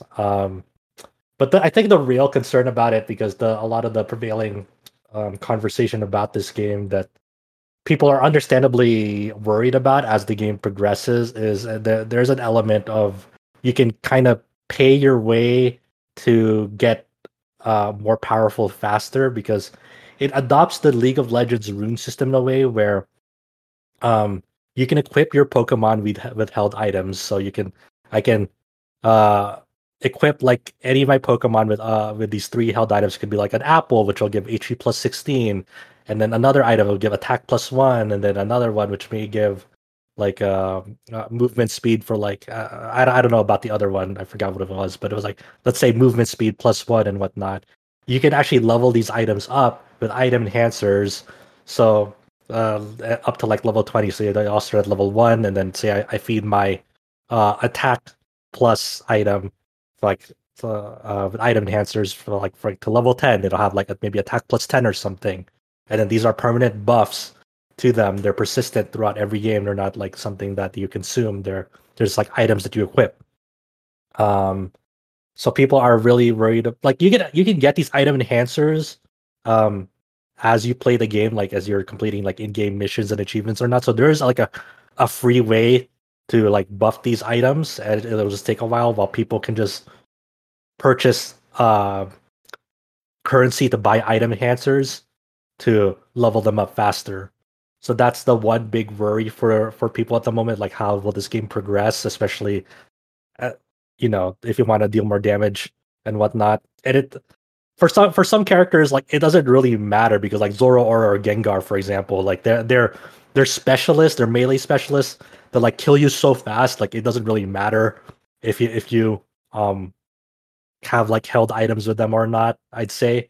And then but there are counters to them, like, say like with Gengar, you have to like manually target his stuff. You have to you have to be pretty precise with Gengar to do a lot of damage with him very fast. With Zoroark, if you see a Zoroark coming, you can either rely on your team or stay in a safe spot because Zoroark can't really do much if you stun it, like, or do a lot of just things to interrupt his abilities. So in certain circumstances, your specific stats or hold items fall well short of just skill and technique. But in some other cases, it might actually turn the tide. So it's like I don't not pay to win, but pay to have the best possible chance. Yeah, it's it's basically pay to progress these items faster. But I think right now at the state of the game, it's so early on, who can really say? And at the moment, team synergy and like is key. This is a very teamwork type game. Like, no matter if like the enemy team has like a lot of like maybe powerful items, if they're disorganized or just not like doing smart plays, then obviously they're going to lose because this is something that you're playing for an objective. You're playing to have the highest score, not to have the most skills. You know what I'm saying? I've spoken on for so long about this game. George, I know you're playing this game. This is kind of like your first MOBA. Tell me about what you've been up to with this game. So it was really just played on a whim. It was just like, oh, this is free, give it a go. So I started playing with Nintendo Insider's Alex Seedhouse, and I literally intended just an hour just to check it out after like some positive buzz, and then we ended up playing for I think 3 hours, and then earlier today I played like half an hour on my own, just jumped back in. It's just very like cozy. I don't know if I'd ever go into it like competitively or if I'd even like bother with ranked. I wouldn't do it like it's fun to do it like a pre-made, like, hey, you're playing with friends and let's try out ranked, but you don't have to go super deep or hardcore into it. It's just this game is very suitable just to have a fun time. Yeah, it's like cozy is just the right word for it. Sort of thing I'd pop on if I was just chatting on Discord. I play Cinderace whenever I can, and then Pikachu because I guess I'm just like incredibly boring. And then it will be Greninja and Lucario as soon as I get them. And yeah, I don't have any really like massive thoughts on it. I would recommend it to people like me who've never played a MOBA. I don't think this is going to inspire me to go play Smite, because if the Ninja Turtles can do it, then Pokemon certainly can't. But yeah, it's good fun and it's free, so you might as well check it out. Yeah, it's a surprise release that I mentioned at the top that I had never really heard of. Like, I was living under a rock, but it seems like it fit with the style of game better than it might appear on paper. So it'll be interesting to see like how they support this game going forward. And obviously, they have a huge pool of Pokemon they can add to it and all that, and it'll be interesting to see what sort of legs it has. Before we go into the news topics, of which there's not that many, honestly, it's a lot of follow-ups of things that we've kind of broached last week. We do have a couple features that are up on rpgsite.net that I do want to introduce.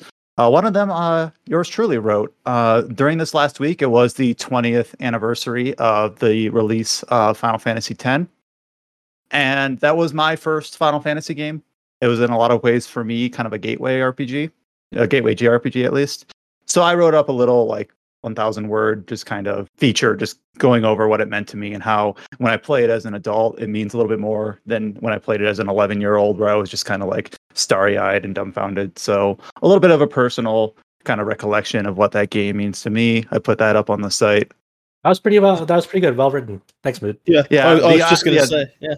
The main thesis of it was that when I'd played it as a kid, I hadn't really experienced loss or grief. I was just young, and and a lot of those things just didn't mean anything to me. But when you play it as an adult, when you've had to say goodbye to some of your grandparents or your old friends or things like that, it means a little bit different. It just hit a little bit different. It resonated in a different way. Mm-hmm. So impressionable lad. It only means something if you've played Final Fantasy X. So just a heads up on that.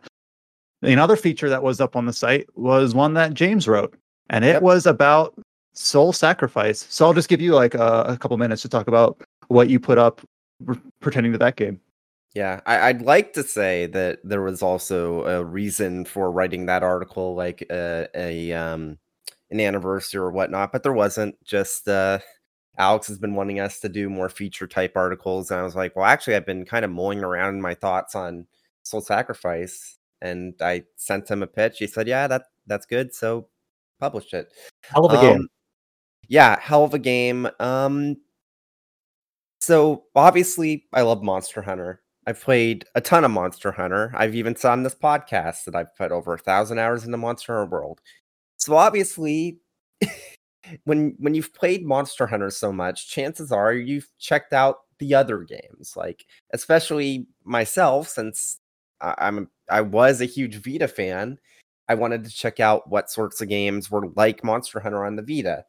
And Soul Sacrifice was one of those interesting ones because first off, it's like one of two games that Concept actually managed to release before they got bought out by Level 5. Like, it was Soul Sacrifice, and then it was Mighty Number 9, which is absolutely odd when you think about it. But yeah, it was trajectory, you know. But I don't know how they got Mighty Number 9 to that. Yeah, it's weird. But I love Soul Sacrifice. The world building, the aesthetic, the soundtrack, the gameplay was the weakest part, but everything else surrounding it is just, it's something else. Like in Monster Hunter, you do like the monsters are iconic because of their designs and because of the weapons and armor you can craft from them, of course. But Soul Sacrifice had a different thing where every monster was originally a person. And they became a monster because of a wish or a desire they had that got warped by this otherworldly pale chalice. And for every one of the monsters that you either sacrifice or save, you actually get access to this backstory for them. And like every single monster in the game has a short story that details like what led to them becoming a monster in the first place. Like, what were they suffering? What did they desire? And it's fascinating because you have what like multi-page long, and for some of these monsters are like a decent sized short story. It's like 10 or 12 pages, and every single one has it. And it's very much like the elevator pitch I'd say to people is like, if Nier had a Monster Hunter clone, this would probably be it, because it is dark fantasy, and a lot of it is like grimoire imagery. Like you're like the first thing you see in the game is like this like cursed grimoire, and like it's a really interesting type of game. But yeah, so I was doing some research on the game when I was writing up the article, and I just looking through the game's credits, it's really depressing how many of the developers that worked on Soul Sacrifice Delta just haven't done anything since. Like, Teruhiro Shimogawa was the director and basically in charge of all of the world building for Soul Sacrifice, which that's basic. And he was like the behind the story. So yeah, like obviously Inafune was credited as being the creator for Soul Sacrifice, but if you actually look into the proper credits, it's clear to say that it was Shimogawa's baby. Like he was behind it, and he hasn't done anything since Soul Sacrifice Delta, and he was still at level 5. Well, he was at level 5. He still was at Concept until last year, where he left. And that's the same thing for a lot of the people that worked on the game. Like, many of them just haven't done anything since. Like, Japan Studio contributed to the game, obviously, and everyone knows what happens with them. Like, well, what happened? And funnily enough, the only developers that have continued to do anything that worked on Soul Sacrifice were the portion of Marvelous that went on to work on Monster Hunter Stories and helped with development of God Eater 3. So it's kind of ironic that a game that, even if in practice it wasn't really competing against Monster Hunter, I don't think so. But on paper, it was obviously kind of designed to fill that gap that the Vita had without any like sort of Monster Hunter game on it. It's kind of ironic that the only developers that have actively been working on games since have either continued to work on Monster Hunter like contemporaries or literally a spin-off series for Monster Hunter.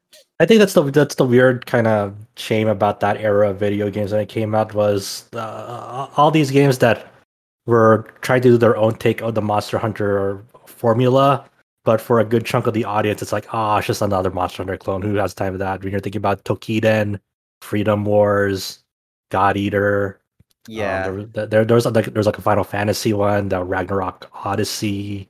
Not all of those were great. Like Final Fantasy Explorers, I want to say it was. I think that sounds right. Yeah, like all of them weren't hits, but unfortunately, like the ones that were good, kind of was still lumped in with the ones that weren't good. So it was hard to convince people, hey, this is actually a really awesome one. Yeah, and obviously, like once Sony got the confirmation that Monster Hunter World was going to be on PS4, even if they had greenlit a Soul Sacrifice 2, they're not going to put that money towards developing it, because the whole reason they wanted Soul Sacrifice in the first place was to have a Monster Hunter type game on their platform. And once you actually have Monster Hunter on your platform, they're not going to give a shit about now that Monster Hunter is back at like these big consoles, like you don't like they were able to like justify, hey, let's get God Eater 3 out, and then after that, there's no new God Eater since. Well, yeah, and it's a shame, because I do feel like with how successful Monster Hunter is, there is enough space for games like it to do well. The problem is just that developers working on those types of games don't develop them to get a slice of the pie. It's like the Call of Duty killer problem, or the Halo killer, or the World of Warcraft killer thing, where it's like publishers don't fund these games to get a slice of the pie. They fund these games to get the slice of the pie. And when they don't think they can usurp Monster Hunter, or if they don't think that they can usurp Call of Duty or World of Warcraft and stuff like that, once they make their attempt, it doesn't work out, they're just going to give up. And especially now with like Monster Hunter is like a stronger franchise now than it's ever been. Like Monster Hunter World, over 17 million copies sold, and in all likelihood, by the time it's done selling, it'll probably pass 20 million. This would be the time to like push out one of these, either re-release them or make a new one too, because now more people than ever are interested in the Monster Hunter formula. Yeah, but anyways, Soul Sacrifice Delta is still my favorite Vita game. I absolutely love it, and I guess the best way to put it is that the article was a bit more of a eulogy than anything else, just because I know damn well that the series is basically dead, and there's like zero chance that we'll ever see another one. Even a re-release, you know? Yeah. But you think it's the one that out of all of those Monster Hunter clones, it was the one that, as the title says, deserved better or should have persisted? Well, it wasn't even because of it being a Monster Hunter clone. It was like my whole argument was that, yeah, it was sold as a Monster Hunter clone, but if you actually played it, it was very much its own thing. It's very different. But yep, so both of those articles are up on the website. And the last features that we have on the site are all around Genshin Impact 2.0. So we did some guides about the Inazuma region, some guides about the Sakura Bloom locations, and other stuff involved in the quests there. So obviously Chow helped out putting those together, and those are up on the site. In the news/topical section, there really is no key headline. I know I've stated that a few times, but here is something that is a little bit to chew on for fans of certain seemingly dormant Atlas projects. So we talked obviously last week about the big Persona 25th anniversary website / upcoming reveals for that big, tentpole franchise for them. the first one coming, in a couple months in September. But there was also an interview in Weekly Famitsu with Atlas manager Naoto Hiroaka. I probably didn't pronounce it very well, about other Atlas projects that we haven't heard about in a while, or we don't know what to expect from them in the future. So no reveals here, just some teases and just some things to speculate about, in addition to the Persona 25th anniversary stuff. So the two that I want to highlight is that they do say that they will be able to share more news on Etrian Odyssey to everyone as soon as it's possible. And a little bit of a update on the long dormant Project ReFantasy, which, as far as I'm aware, unless I missed something, we haven't really seen since its reveal back in 2017 with its initial trailer. I don't know if Adam, if you had some. The funny thing about Project ReFantasy is the last time it actually popped up was in some Etrian Odyssey Nexus DLC, I think, as a portrait. If I remember correctly. Yeah. I don't even know if it's a portrait or a similar color scheme, but as the art character. I mean, Project ReFantasy is made by a new studio, or I don't know, they're not really new anymore, right? A newly established studio like Project Zero or Studio Zero, something like that, right? At Atlas. And what was sort of weird is that studio then they announced they're working on this Project ReFantasy, and then they ended up being the ones behind the Catherine enhanced port, and now they're back on ReFantasy, and all we have is some concept art and a teaser trailer, and we're interested. It's got Hashino behind it. He's the former Persona boss, basically. So it's more of it's something different for Atlas. It seems to be more like fantasy. It's not occult and demony like SMT, and it's not modern, world Japan like Persona. So I'm interested to see what that'll be like, but we don't know much about it. Academy in the game. Sorry? Until we have to attend at the academy in the game. Oh yeah, it'll be a school RPG, and high fantasy castle school or something. I don't know. Should be a. Yeah, Etrian Odyssey. Nexus released in 2018, right? Or 19? Not that long ago, a few years ago. Obviously, all those games were on either DS or 3DS, so now the next one is interesting because, it's going to be a Switch game, perhaps? Just a single-screen dungeon crawler RPG? Plenty of those exist, but Etrian Odyssey is sort of unique in that you draw the maps. You draw your own maps with the dual screen. So how is that going to work? Will it work? Will it just be different? Who knows?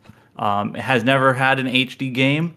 Now, whatever they do, it's going to be an HD game now. Finally, I'm interested. I miss Etrian Odyssey, but we'll see. Yeah. So basically, they just said to stay tuned, and for both of those projects, really. So, just kind of admitting that they still exist, that they're still in their mind share. But nothing to announce just yet. So just stuff to chew on, to know is that they realize that those have been absent and are aware that people are eager to learn more about them. So yeah. So what are they saying? They have 5 or 6 development lines and about 10 when you include Vanillaware and other external companies. So right again, new Persona, the new Vanillaware game, whatever Etrian Odyssey is going to be Project ReFantasy. That's 4. So let's count SMT 5. That's obviously the most current. So that's 5. 5. Trauma Team. Oh, okay. I'm in. I'm back. Interesting. The Trauma Team is actually one of my favorite games on the Wii. It's actually definitely one of my favorite games of all time. There was oh man. Let me see if I can remember it. I don't know entirely for sure, but they used to have an SMT team and the Devil Survivor team. The Devil Survivor team ended up working on Tokyo Mirage Sessions after the Devil Survivor games. I believe, I'm not confident on this, I believe those teams basically merged to work on SMT5. It's all the SMT people and all the Devil Survivor people are now all on that. And you can even see in SMT5, it's got you the Tokyo Mirage Sessions UI. Yeah. They have, I don't know exactly who did the Nocturne remaster. That may not even be internal. That just might be, an outsourced studio. I'm not even sure on that. So, speaking of Trauma Center, that reminded me.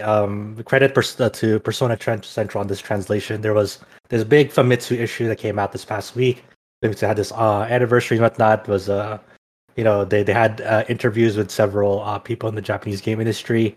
Apparently, Trauma Center's Second Opinion was one of the 5 most important games that Atlus General Manager of Consumer Software, Naoto Hiraoka, worked on because of its unexpected reception overseas, which emphasized the importance of the overseas market. That's what the tweet says. So apparently, Trauma Center's Second Opinion was a big turning point in Atlus history with its positive reception worldwide. To coincide with the Famitsu anniversary, was also Atlus's 35th year anniversary as well. So they're kind of celebrating it together. And that's why they went out and spoke about with the Atlus team. We also know that Vanillaware is working on something, which isn't surprising, but yeah, it only take maybe the next decade. It'll only take another 6 years. Yeah, that's about how long 13 Sentinels took, but it seemed like that was worth it. So for sure, yeah, but yeah, that's Vanillaware is, God bless them, because they're such a small team who still believes in the 2D dream, which I support 100%. We got a new trailer for the upcoming Lost Judgment. We did talk about this at length about the weird contractual issues with Sega and the Johnny's talent agency involving the PC release. A little bit more down to just pure vanilla marketing. We got a regular trailer for the upcoming console game. A 5-minute trailer that just shows all the different sort of variety of events that you kind of come to expect in an RGG Studios game, from the basic detective work to the mini games to explaining why you play part of the game in a high school as you're undercover as a high school counselor or of some sort, as well as it shows that one of the locations in this game is Yokohama, which made an appearance in Yakuza 7. So kind of a cool little crossover there, because obviously these two games do take place in the same universe. So a big fully featured trailer that I haven't played the original game, so I don't know how it compares to what suite of events were in the original Judgment. But you can play Sonic the Fighters. Hell yeah!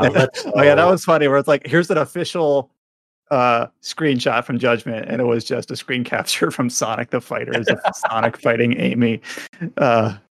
Yeah, so fun trailer. Yeah. Looks like it's going to be a fun game. You can definitely see there are enhancements to combat. There's mid-combat QTEs almost, so to spice it up. It looks really, really fun. They showed all the side active. Well, I don't know if it's all the side activities. We saw boxing, robot battling, motorcycles. It looks crazy. I'm very excited for it. I'm very interested to see how RGG Studio will handle the story, because it seems like the plot is focusing on the very, very, very delicate topic of bullying and being bullied in Scully. So right. We'll see how that shakes out.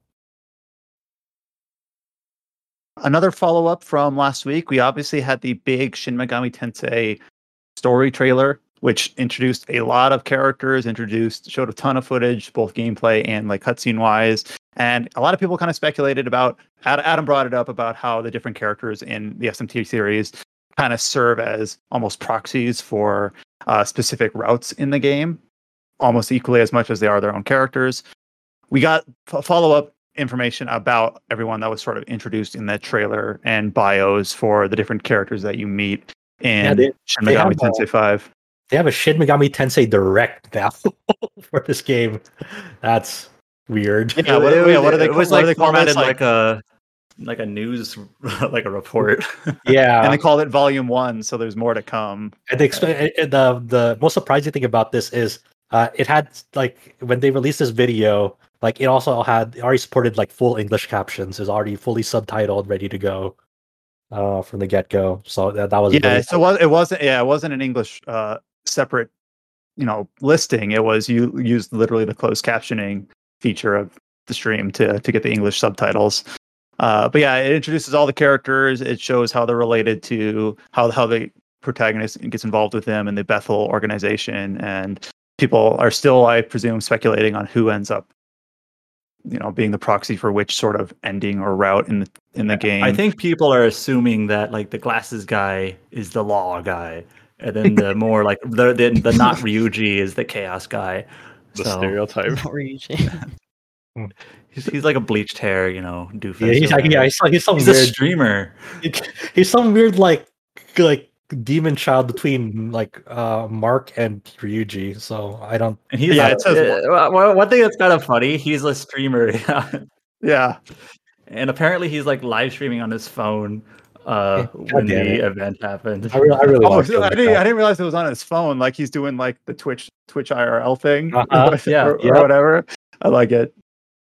I I also do like how the prime minister is like also like the leader of this organization, and he looks like I'm blanking on the name. I played Devil Summoner, Survivor, and the Chaos route in that game had a very similar character. Oh, I'm blanking on the name. Damn it! I forget his name too. I hate people because they're like, he looks like a Japanese Bruce Wayne. I'm like, you know what? God damn it! Like I love his key visual artwork, Hayao Koshimizu. Oh my god, that is so funny. It is so funny. The interesting thing about this is when we got names for Tao, Yuzuru, Ichiro, and Miyazu. It confirmed that both Yuzuru and Miyazu are siblings. So there's a sort of a sibling relationship. Miyaru, we don't know what she does, and actually it wasn't clear that she was a woman to begin with because she's got kind of like a boyish haircut. But she's a little sister character. She didn't really show up in the trailer outside of one scene, so I don't know what that means. The person I was thinking of from Devil Survivor was Kaido, so I'm thinking Koshimizu from Shin Megami Tensei 5, the Prime Minister, apparently reminds me of Kaido. So that's the point I was trying to make, and I failed. They also finally clarified, exactly what Magatsuhi skills are, which is, what everyone guesses that Magatsuhi bar lets you activate special skills, like ones that can buff you up to full for 3 turns very fast, or a very special, like crazy attack. And then they confirmed that enemies can use Magatsuhi skills against you as well. So bosses will be interesting. I think the one cool thing that personally for me was, they announced these 2 new demons after the broadcast. Hayatoro, which is a demon dog, part of Japanese mythology. But they finally got mythology from the Philippines. They have Filipino lore in this with Manananggal, which is its design is, it's crazy. You'll get very disturbed by it, but it is pretty lore accurate to what the mythology is behind this Filipino creature. Because it's sort of like this, almost like the boogeyman, except it steals the pregnant women's children and whatnot. And throughout any depiction of the Manananggal, the key feature about it is having a split torso. It doesn't really have a stomach because it's split up in half. So it's it looks like a winged woman. Only the legs and the upper torso are severed. Yeah, I actually really like it. Like the Doi really, it puts you on edge, which I think is kind of the intent. Which is cool. I'm looking at it now, and I only just got that it's split in half. I was like, that's kind of fancy, but that's 2 splits. Wow, that's good design. Yeah, and they showed a screenshot of it in game. That's in-game model looks awesome. So it's cool. A lot of the demons look really. Philippines represent. I like it. Yep. By the way, just I think it's interesting to note the 2 games we just talked about, Lost Judgment and SMT5, both Sega titles. One's Sega, one's Atlas, right? This is both of these titles getting their worldwide release, simultaneous for the first time. It's interesting. Yeah, it's Sega can do that now. Yeah, right. Persona next. Similar to the SMT follow-up, similar story here with Blue Reflection Second Light. So this game was announced earlier this year in March, just the title card really. We got the big reveal last week or the week before, and kind of have the usual follow-up on some of the characters and voice actors appearing in the game. So the new character that was detailed here was Shio Kasuga. I don't recognize the voice actors here. I don't know if Chao or a lot of the voice actors in the Blue Reflection Second Light are really new. They are not like veterans that's from the actually interesting. industry. Yeah, Okay.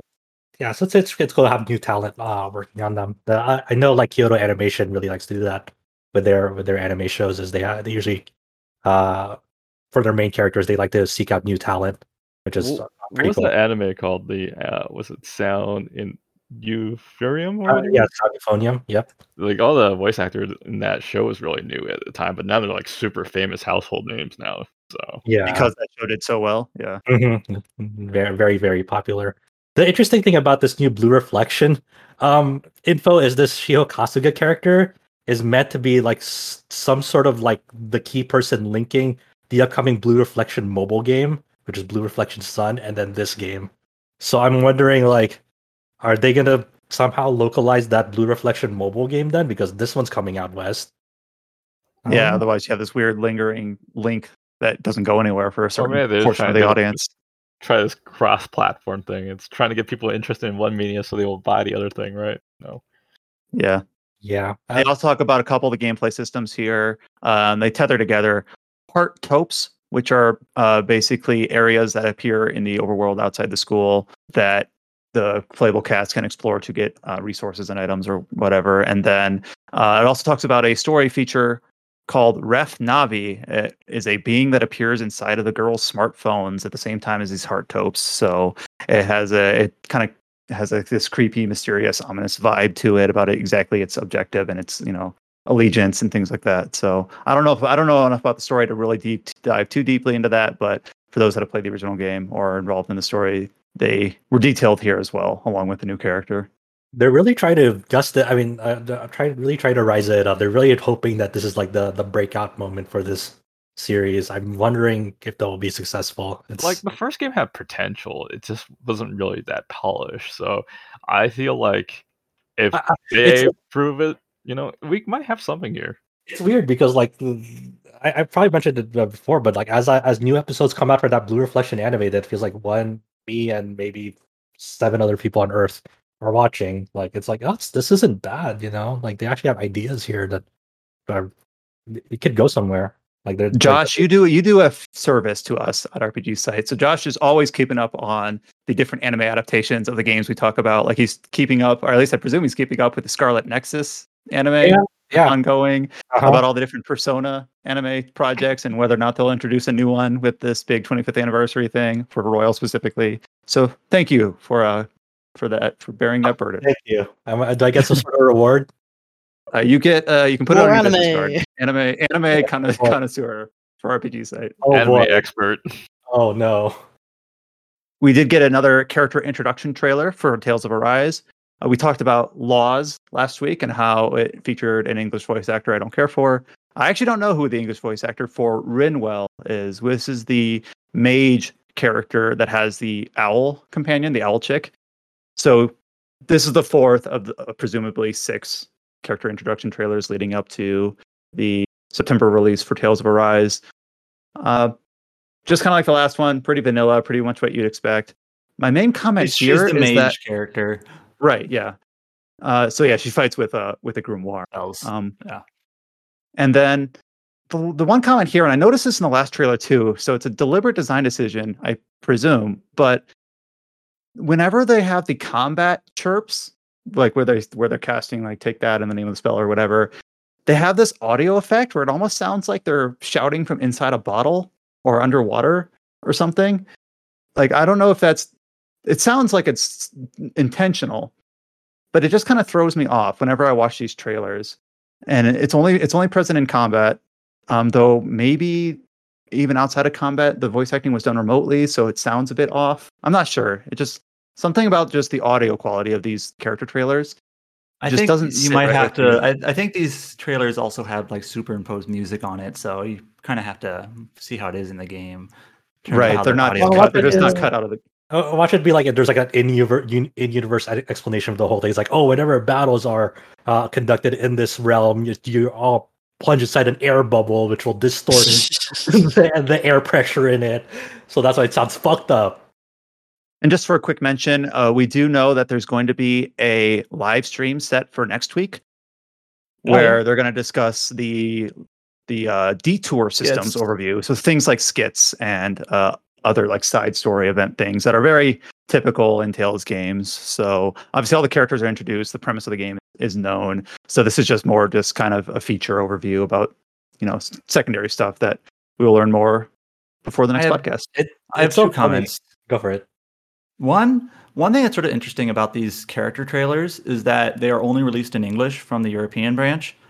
And I even see Japanese websites reporting on these saying, here's for them, overseas trailer on Tales of Arise. So this isn't just a dubbed, obviously it's dubbed, but it's not just a Japanese trailer that they translate to English with, ADR. It's actually the English team creating these trailers.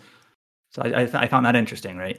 Two, some of the battle stuff in this Rinwell trailer did look a little bit slow to me. Maybe I'm just being overly paranoid or something, but it did seem a little bit I kind of wish this seemed snappier, but maybe it'll make more sense when I actually play it. Well, there is some deliberate slow down when she dodges the weapon attacks, like a yeast flash step sort of thing, like bullet time or whatever when you dodge. Yeah, we'll see. It's funny that ever since the first gameplay preview of Arise came out, one of the top 3 questions you get from the Tales community is, does this game have skits? What do the skits look like? Please tell me there's skits. Well, I remember when George played the preview, one of us asked, were there any skits? And he's like, what? Yeah. And I started, what does that reference? I referenced Like a Dragon. Yeah. Yeah. We talked about how backwards that was. That's right. I forgot we had to use Like a Dragon for him to get it. Oh my god. We'll know more on Thursday. Yeah, the 29th. We'll be here, George. This is what skits look like. I played Like a Dragon. I know. All right, a final trio of news posts here. These are pretty simple ones to wrap up the cast. Monster Hunter Stories 2 has surpassed 1 million units shipped, which is something the original game never did. Very quick success for Monster Hunter Stories 2. The marketing paid off. The 3 million videos. All of those story trailers that were 80% similar but cut up in a different order. They did it. Yeah. You did it, Capcom. But really, obviously, Monster Hunter seems to be on a very big upward swing in the West. Catapulted by the success of World, the continued success of Rise, and then Stories 2 just seems like it's going to be I don't know. I don't want to presume too much, but I could see Stories being a fixture as a Monster Hunter spinoff going forward. I wouldn't be surprised to see this. They're also bringing the first Stories to Apple Arcade as well. I don't know soon, but they announced that it's coming to Apple Arcade, the first Stories. Oh, nice. The Disgaea series has cumulatively sold 5 million units. Obviously, Disgaea has 6 main entries and a lot of spin-offs and re-releases and complete editions.